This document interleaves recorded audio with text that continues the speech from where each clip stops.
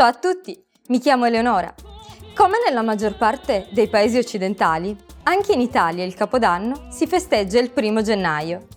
È un momento molto atteso e di solito si organizza una grande festa con amici e parenti per poter accogliere l'anno nuovo in allegria, bevendo e mangiando in abbondanza.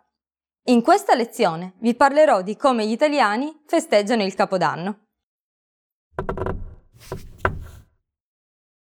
Sapete perché gli italiani desiderano mangiare le lenticchie in grande quantità proprio il primo giorno dell'anno? Vi daremo la risposta alla fine di questo video. Il Capodanno in Italia si inizia a festeggiare dalla notte di San Silvestro, la sera dell'ultimo giorno dell'anno. Di solito a noi italiani piace organizzare una festa con amici e parenti, altrimenti andiamo in piazza, dove sono organizzati eventi speciali.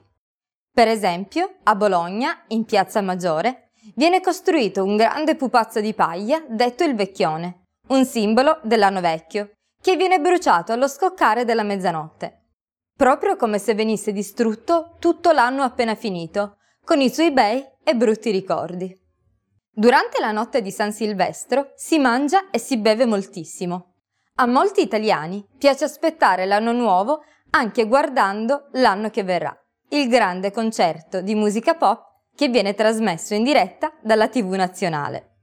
Attraverso questo programma si può ascoltare della buona musica e si può star certi di non sbagliare il conto alla rovescia fino a mezzanotte, quando viene stappata una bottiglia di spumante per brindare e viene dato il via ai fuochi d'artificio.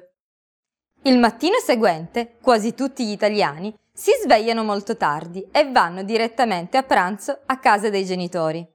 Ogni regione ha i suoi piatti speciali, però l'importante in tutta Italia è mangiare un menù ricco ed elaborato. Per esempio i tortellini o le lasagne per primo, il brasato di manzo o il cotechino per secondo. Bisogna restare seduti a tavola quasi tutto il giorno per poter finire tutto.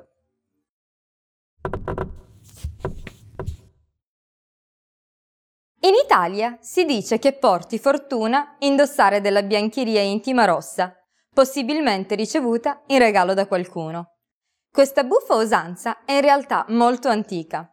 Risale all'epoca romana, quando il rosso era il simbolo di prosperità.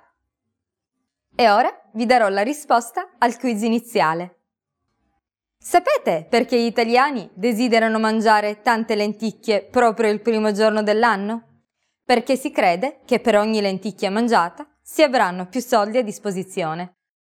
Com'era questa lezione? Avete imparato qualcosa di interessante? E voi, come festeggiate l'arrivo del nuovo anno nel vostro paese? Lasciateci un commento sul sito italianpoet101.com. Arrivederci alla prossima!